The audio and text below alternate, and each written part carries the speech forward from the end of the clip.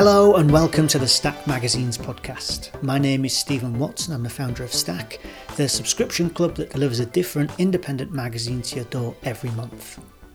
This week I'm speaking with Vasudhaa Narayanan and Tarini Sethi, two of the editors from the Irregular Times, which bills itself as India's first art and design newspaper. I met them at Indiecon a couple of weeks ago. They had their stall just next to ours, and I wanted to make sure that I recorded a conversation with them to capture a sense of the energy and enthusiasm they have for their project. We waited right until the fair had closed at the end of the day on the Saturday, then went off to a peaceful little garden overlooking the old industrial docks in Hamburg and sat down to speak about their newspaper. As you'll hear, I see it as more of a magazine than a newspaper, but by the end of the conversation, after they'd literally shouted at me a couple of times, I managed to get the terminology straight in my head.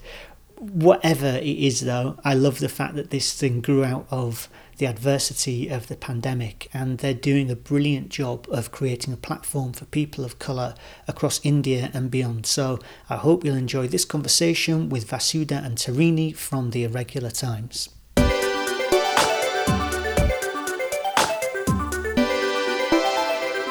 I'm here sitting by a beautiful bit of water in Hamburg with Vasudhaa Narayanan and Tarini Sethi. Nice to see you both. Yeah, you too. So nice to see you, and so nice to be sitting at this serene little spot. Yeah, it's really beautiful. We all have beer in our hands. We've all done a hard day of selling magazines. Yes. And so now we're going to finish off with talking about magazines. Yep. Yeah. So tell me, what is the Irregular Times? The Irregular Times is our way of bringing back the newspapers that we used to have when we were younger. It's an art and design newspaper that tries to be as interactive as possible and tries to give a platform to people of color from across the globe. It also, the reason why we call it an art and design newspaper is that because we're trying to balance out the art and design and put a focus on both. And it also definitely focuses on every kind of art possible. And when I say that, I mean it's not just the art that you think of normally, like painting and sculpture and this and that, but it's writing and food and poetry and comics and sculptures and DIY, the art of DIY, and also making sure that art is the newspaper. We're trying as much as possible to make it as egalitarian as possible, so it's for everybody and not just for artists, because every time we see an art newspaper, it's always very specifically for a kind of person, and we want to make sure that non-artists understand it, can read it, can learn something for it, can interact with it. So we always tell people that when you actually get the newspaper, feel free to cut it up, feel free to put it on the wall, feel free to make it your own as much as possible. So that's what the newspaper is. Yeah. You started out by talking about this is like the papers that we had when we were growing up. Yeah. So is that because those papers don't really exist anymore, or is it more there's like a kind of nostalgic sense to it? I think it's definitely the nostalgia sense, and also I think they don't exist as much anymore. The interactive part of it, where at times we didn't have the phone anymore, where it was a call and response, where people would send in their questions and wait eagerly for the answers. That's what I mean by it, where people would cut up recipes and put it into their little recipe book, and that's exactly what the newspaper is. We have all those things. People actually send in their questions and we have someone responding to them. They ask their sex questions, relationship questions, mental health questions, and we actually have someone answering them. We have recipes from different parts of India that we know people actually do try and sometimes cut up and put in their little books. So that's the kind of, we want it to be something, number one, that people eagerly wait for, of course, but we also want it to be that for that 1 hour, 2 hours, whatever, they forget about their phones because they don't need it. That's nice. Yeah. And so whereabouts are you doing this? Clearly in India, but whereabouts in India? So we are a very diverse team. We are from all over the country. Our team is entirely remote, so some of us are in Bangalore. She and her partner Anant, who started the Irregulars Alliance, are in Delhi. Part of the team is in Dehradun, Hyderabad, Bombay, so we're all over. Everywhere. And it's kind of amazing if I may say so, that we produce a print publication while working entirely remotely. It hasn't so far been a challenge for us. We've somehow been able to make it work for us. So yeah, it's been quite a incredible 4 issues so far. And how did you come together? Is this like a creative agency or something that's also making a magazine? So basically, the way we started was we actually started as an art fair. And it was called the Irregulars Art Fair, and it was like the India's anti-art fair that used to happen at the same time as the art fair, and we used to call it the Irregulars Art Fair. Then COVID hit, and that wasn't possible anymore, but the whole point of it was that it was for artists that weren't represented by galleries, and it was completely open call based, and it was kind of huge for that time when it happened. And then this was kind of our way to still do exactly what we were doing there, but in a different way while sitting at home, not meeting anybody. There was another question, I forgot. Oh, I don't remember. Yeah. But I mean, with the newspaper, it gave us the opportunity to, when you walk into an exhibition, it's very curated. There is a specific context or there's a placemaking that happens within the sense of an institution. And with the newspaper, we got to do that because obviously each issue has a specific theme, but it also allowed us to break from it in a new and interesting way. One of the things that we always talk about is the objective of the newspaper, and it's part of our manifesto, is to sort of take away the self-seriousness that runs in the art world. So how do we create a publication that is accessible, that is engaging, that is not loaded with jargon, that makes it really not accessible to a larger audience. And when she says larger audience, I think she also means a lot of artists, because we're both artists, and for me, when I go to exhibitions, I make it a point not to read the artist statement because it is absolute nonsense. It has nothing to do with the art, and I always look at the art first and then I go and read the artist statement because I'm just like, what is this? What are these words? It's ridiculous, and that's why we wanted to make sure we used like plain language that's the way art should be described. And then going back to your second question, we are not really an agency or a collective, but my partner who I started it with runs a design studio, and so when we are actually doing the newspaper and building each issue, his design team then comes and does the design part of it. So we all work together once we have to, once the whole thing starts coming together. I mean, it's a pretty tight ship because the agency is not very big. Yeah, it's a really tiny creative studio, and when we finish with the editorial process, we try to get his designers on board. So it's almost like what happened with issue 4. At least we had to take designers off of some money-making projects so that they could work on the newspaper, try to finish it within a specific timeline so they could go back. So it's really we do it because it's a labor of love, not because we have a lot of money, but it is that's the objective really. And the thing is that the designers really want to work on it, so he gives the people on his team, because that's also kind of rotating every year. It's a different team. Sometimes there's a solid team, but he asks them, what are you going to work on? And some people are like, oh, we just want to do advertising for your studio. And they're like, oh, whenever you're working on the newspaper, we want part of it. And so it's not the whole team that worked with us. But when it comes time to work with us, they're like, we will do everything, but please let us also spend half our time on the newspaper. So it's a fun way to also get them outside this like corporate design world and like be able to just work on something fun. Of course. Yeah, also just to quickly add to that, one of the advantages also for the designers is, for example, we have a lot of kids and students who are still in college who work with us, and so it gives them a sense of possibility in terms of how to actually make something in print outside of the systematic sort of dogmatic education you get and outside of the industry that is money making. So it is this really sweet spot that has actually been really beneficial for a lot of the designers, because they have been able to create things that they wouldn't have normally been able to do in either of these spaces. And we also actually, it's funny because recently they all went and did a talk at a design school in India somewhere, and a lot of them had just graduated from design school. And I had never heard them talk about these things, but like someone had asked them, what do you like doing? Why do you like working at the newspaper? And they said, the one thing I really like is that because it's so different from what we learn as designers, we get to go crazy and disrupt, as opposed to, like Vasudhaa said, stay within those boxes, like like the kerning and the this and the that. Like we literally, what we're told is, go crazy and then edit. Because we always tell them, we want you to like think out completely outside the box and just go wild first. Yeah. And then every time they come with a new thing, we're like, no, wilder. And so even for them, it's like in the beginning it's challenging because it's just so against what they've learned. And then they're like, okay, I would never have done this, but I love it. You know? Yeah. And isn't that not always, isn't that often the value of an independent magazine 100%. Is that you just get to play and do the thing you want to do. So, I noticed I keep calling this magazine, you keep saying newspaper. Okay, so let's talk about that then. So it's large format, it's big. It's a tabloid. It's tabloid. Yeah. It's actually a little bit bigger than a tabloid. Yeah, little bit bigger, slightly bigger. Okay. A few millimeters. Yeah, but still, it's a little bit bigger than a tabloid. Okay, we're going to go with tabloid. That's fine. Done. The cover is a big illustration. So I guess that might be why I'm not calling it a newspaper, because it doesn't look like a newspaper from the outside. So tell us about the illustration. Like, how do you choose the people you work with and what you're looking for? That's a great question. So we actually do a mix of two things. One is there are artists and designers and writers that we wanted to work with for a long time, and we get in touch with them.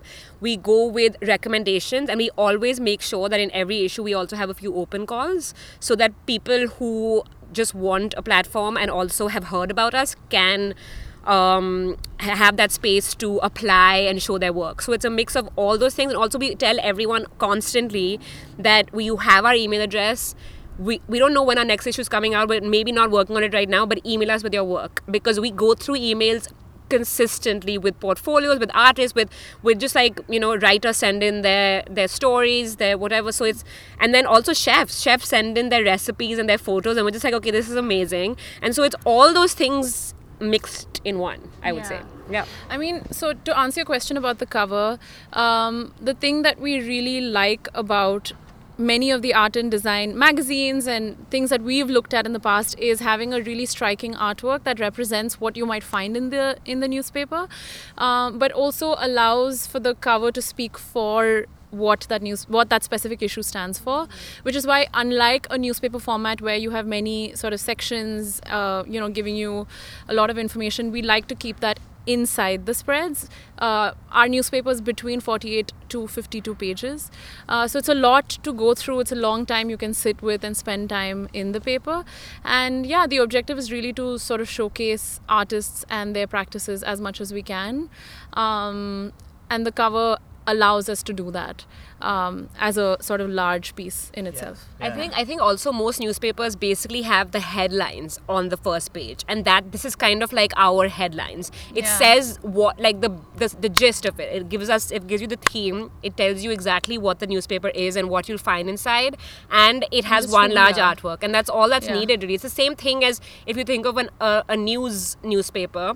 It tells you exactly what you're going to find inside, continued on page 54, and it's similar in that sense, but we want that to be a little surprise. Like we want you to open it and be like, okay. And also on the flip side, we want you to be able to kind of frame the cover and hang the cover and maybe cut it up and if you want to take the Irregular Times on top out and just have that artwork, go for it. Yeah. So you're very big on people cutting your magazine up. Yeah, because I feel like the thing is that people always find things so precious, but at the same time with newspapers, the idea of a physical newspaper is actually not so precious. We cover our books with it. Yeah. We use it we cover food with it and carry it around, and that's what the newspaper is supposed to be. We use it to fry things. And so even though we call it a collector's item, we say that because there are so many things in there that you can keep going back to, but you can still cut out things, you can still use it. Don't think it's so precious that you need gloves to use it. Like it can still go back in the bookshelf with like 3 pages less. That's fine. You know. And so all of this is arranged around themes. So tell us, first of all, I guess, what are those themes and how do you arrive at them? Should I start with the first two? Sure. Okay. So issue 1 was basically about the pandemic and being stuck indoors. It was called "Please wait for the host to start this meeting." And it was because issue 1 was literally, it started while we were in the pandemic and like in the major lockdown time where we weren't allowed out at all. And I think at that time everyone was just like, really starved of like exhibitions, anything creative outside of TV. And even TV, there was nothing new coming because I think everyone, I can say, in the world was going a little mad. And also just starved of tactility. Tactility, exactly. You know, I Being able think to you're go just places. always looking at art on your screens because you can't go to the museum. So what does it mean for you to receive something where everything you see is different and new? And I think that was the right time really for us to put the newspaper out there, because it allowed for something that people were starved for. Yeah. And it was wild because, I mean, the actual physical process of producing it was so different than the 234, because we had an option of one paper that we couldn't even touch. They were like, they called us on the phone. They were like, this is what it is. And we were like, cool, man. Like, we literally don't have any other option. Let's just pray it looks good. And that was it. And the fact that, like, once it actually got printed and sent to people, we were just sending it from my sister's bedroom next door. But the fact that still during lockdown people were receiving things that they could touch, they could feel, they were showing it to people, we could see them interacting with their families, because that was the time when we were interacting with our families the most. And that was the time we also saw people of every age interacting with the newspapers so much that it was a very different experience bringing out issue 1. Issue 2 was, I think it made sense to be the second issue because it was about utopias, and I think that was another thing we were thinking about so much, being stuck in the now of this like strange pandemic. We were thinking about this idea of future worlds. The world was in a crisis. Exactly. It was such a strange time to be like to exist, and I think because of that we were thinking of just like everything that could exist and everything that could be, and these different worlds that could be and different futures, and that's what issue 2 is really about. I think, you know, every issue has been an experiment, honestly, because I think that's what independent publishing really is. You're experimenting, you're playing around. So issue 1 was the major experiment where we were like, we don't even know if there's going to be an issue 2. This is just a fun thing we're doing. And issue 2, we were like, oh man, we're actually doing an issue 2. That's wild. And then I think she can tell you about 3 and 4. Yeah, so issue 3 we explored women-led narratives. The idea was to center art and artworks by women and women-identifying artists, writers, practitioners across the spectrum, and we really wanted to create something that was entirely representative of the power of women. The gals, exactly. Like it's incredible that, because most often, I mean, I'm sure you're familiar with it as well, that museums don't really collect works by women. It's significantly the least compared to the white male, and so on and so forth. So in that sense, it was really incredible that, you know, this is one of our most loved issues. It's also got a sexy cover by an artist from New York, Anna Benaroya. And it was just a really fun newspaper to work on. And with issue 4, which is my favorite, which just came out like 2 months ago.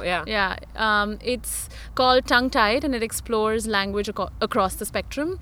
So we're looking at language from obviously a linguistic and a semantic perspective, but also through the language of things and how things are made, the language of what can and cannot be communicated, using the language of the digital, so AI, through a game of snakes and ladders to teach people the pros and cons of it. So these are the different ways. And also, of course, I want to say that in the 4th issue, we've also had a column on Indian Sign Language. So we collaborated with a team that created a story around a very young girl who plays a game of badminton, and we teach people how to sign in Indian Sign Language. Right. So these are the different ways in which we've tried to make these themes accessible, and also new forms of content in the newspaper. And I think it's funny because after issue 1, we would get so many emails of like beautiful art, and we would all look at each other being like, oh my god, this would work so well for an issue we do at some point. And so every issue we'd be like, oh, thank god we can finally show that person's work.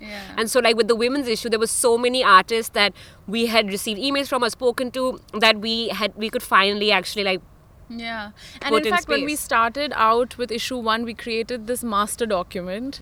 It was called the TERT Master Doc, where we found literally people from all over the world. It was actually called TERT Everything, and all in caps. And we still have that. We still have it, It was just like, you know, manifesting and like moonshot of everyone we could ever want. And then we just keep adding to it.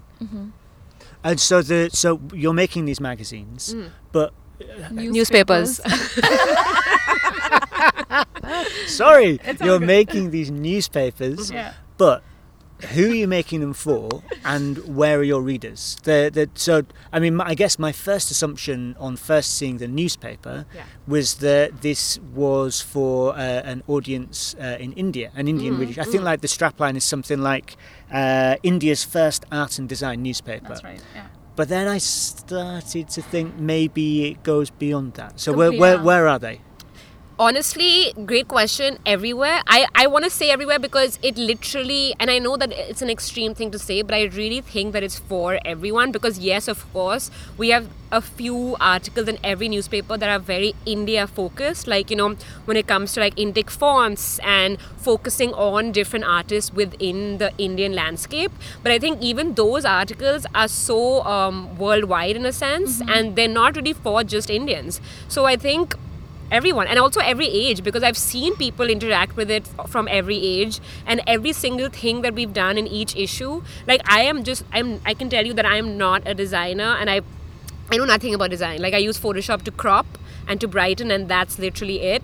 And even the design columns, I understand design. I know what kerning means now, and I think, you know what I mean. I just feel like there's so many things that I would never know about without these articles, and I think I could say that for so many different people who wouldn't want to like stray into that part because we have so many different kinds of things, and in such plain but fun and interactive language that if it's something super complicated like AI, which again I have no idea about, we're going to put it into a game so you really understand it.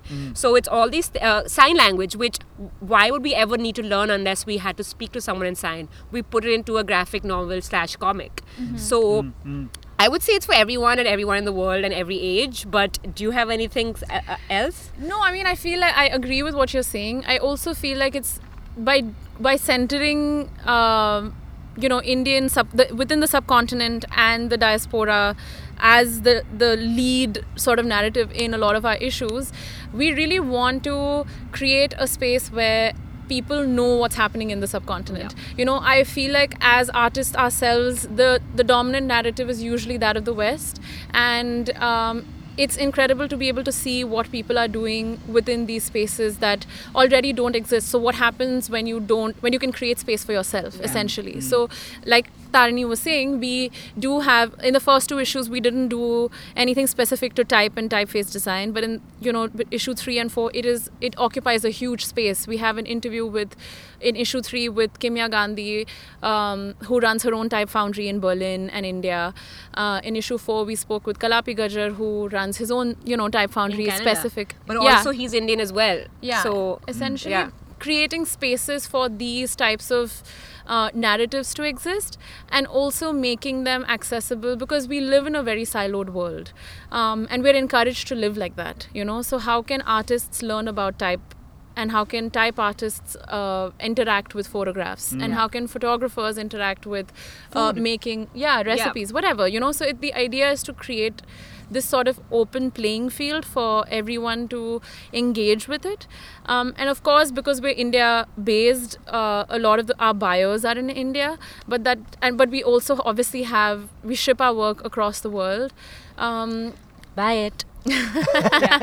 And we really hope that people come back to it and discover these different artists and their practices, and why they're so important and relevant. Like in issue 4, I got to interview this artist. Her name is Bharti Lalwani. She creates soaps, perfumes and incense sticks inspired by 17th and 18th century Mughal miniature paintings. I've never heard of anyone do something like that, So I feel like these types of narratives need to take the center stage, and we're able to create that platform to make that happen. So I think just because we are focusing on so many South Asian creatives and people of color doesn't mean that it's just for them. I think it's basically giving them a platform for the world, so that the world knows who they are and what they're doing and what incredible work is coming out of all these different regions. I mean, if we from India know who Marcel Duchamp is, I mean, the rest of the world can know who exactly, we are, because honestly, like in our art history, we were learning more about the West than our own country, and that makes me so mad, because there are so many fantastic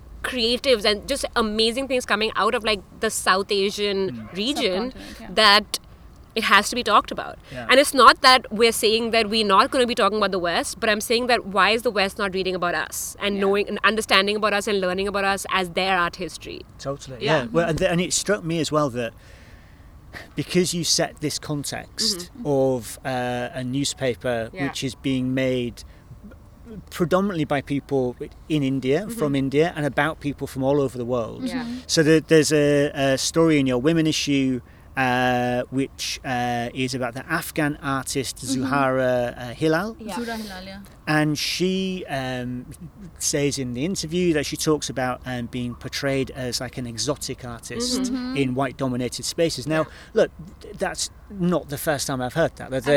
Like we've experienced that as artists ourselves. But for me, as someone in Britain, a white man in Britain, so I've read about that before, but it hit different coming in your newspaper, because I felt like the assumed reader was not a white person. So I was kind of like almost listening in on this conversation, it just felt different.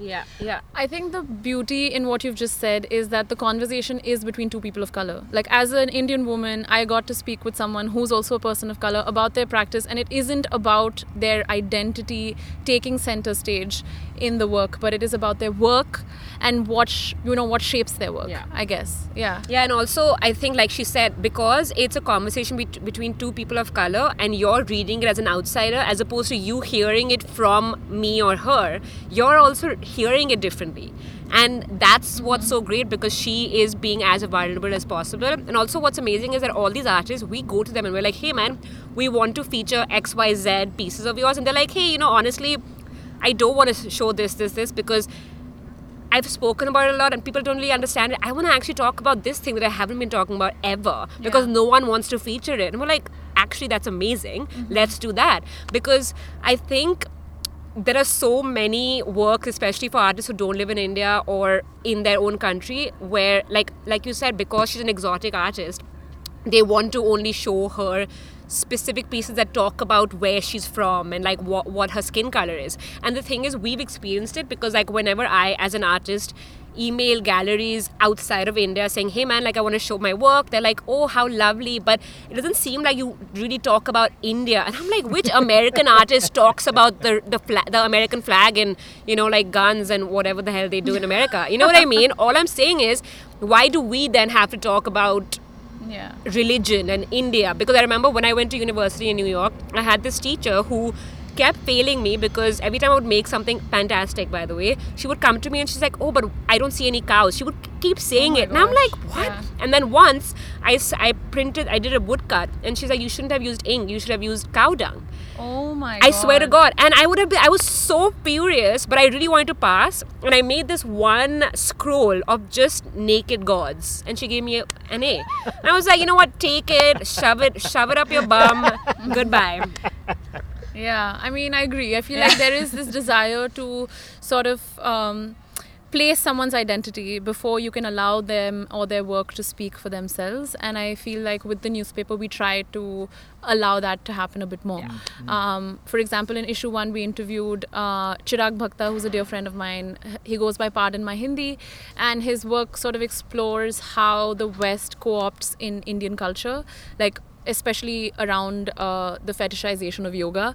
So that is a huge narrative that he explores in his work, and also the institutional critique of it, because it was exhibited at the Asian Art Museum in San Francisco, and they did exactly this. They wanted him to fit a specific box, which he refused to do. So we try to give these types of narratives a space, because the general sort of perspective, especially as artists ourselves, is okay, we want our work to be more visible, yes, but that doesn't mean a museum or a gallery can take over our practice and create a nicely packaged box that serves their purpose. Our work is still our work, and it cannot be commoditized to the needs of what a global market sort of wants to see. I mean, we also make work that's disconcerting, something that's uncomfortable, something that is confrontational, and all of that is part of our realities. And I think that is really important for people to sit with. And we hope that we're doing that through each of these issues by making that space for these artists. Well, I'm so pleased that you are making it happen, and please keep sending me more things that make me see things in a different light. It's much appreciated. Oh my God! If you want that, we'll send you stuff every day. We'll just send you our take work. Take it back right now. Yeah, but could you do cows? Yeah, as long as you want cows and gods, you'll get something all the time. Yeah, it's crazy because even when I had a studio visit, there was a guy who walked into my studio who explained my work to me for 40 minutes. And I was amazed at the confidence. And ever since then, we always tell each other, have the confidence of a white man, you know, when you make your work and show your work. So that's kind of how we try to move through the world. Like, Thank you very much. Anytime. Thank you for this. Thank you so much.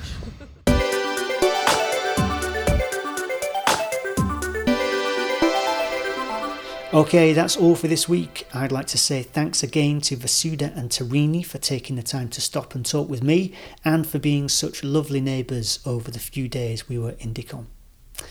If you heard last week's episode with Solomia, you'll know that we're still running our podcast discount code, and I just checked and I can reveal that it has been used a total of 25 times, which is ridiculous. I mean, I know probably not that many people actually listen all the way to the end of these episodes, but even allowing for that, we should have had way more than 25 people using the code by now. So I'm starting a new rule. If you use the code podcast when you subscribe, you'll save 10% off our normal prices, and I'll personally thank you for joining the club at the end of next week's episode. So go to stackmagazines.com and subscribe using the code podcast, and you'll save 10% off our surprise magazine delivery, and I'll thank you by name, or you can email me and ask me to say something else instead, within reason. I'm hoping that next week's episode will feature our other neighbour from Indiecon, the dense and brilliant Tay magazine, so fingers crossed for that. Thank you very much for listening to this one, and I'll be back with a new episode next week.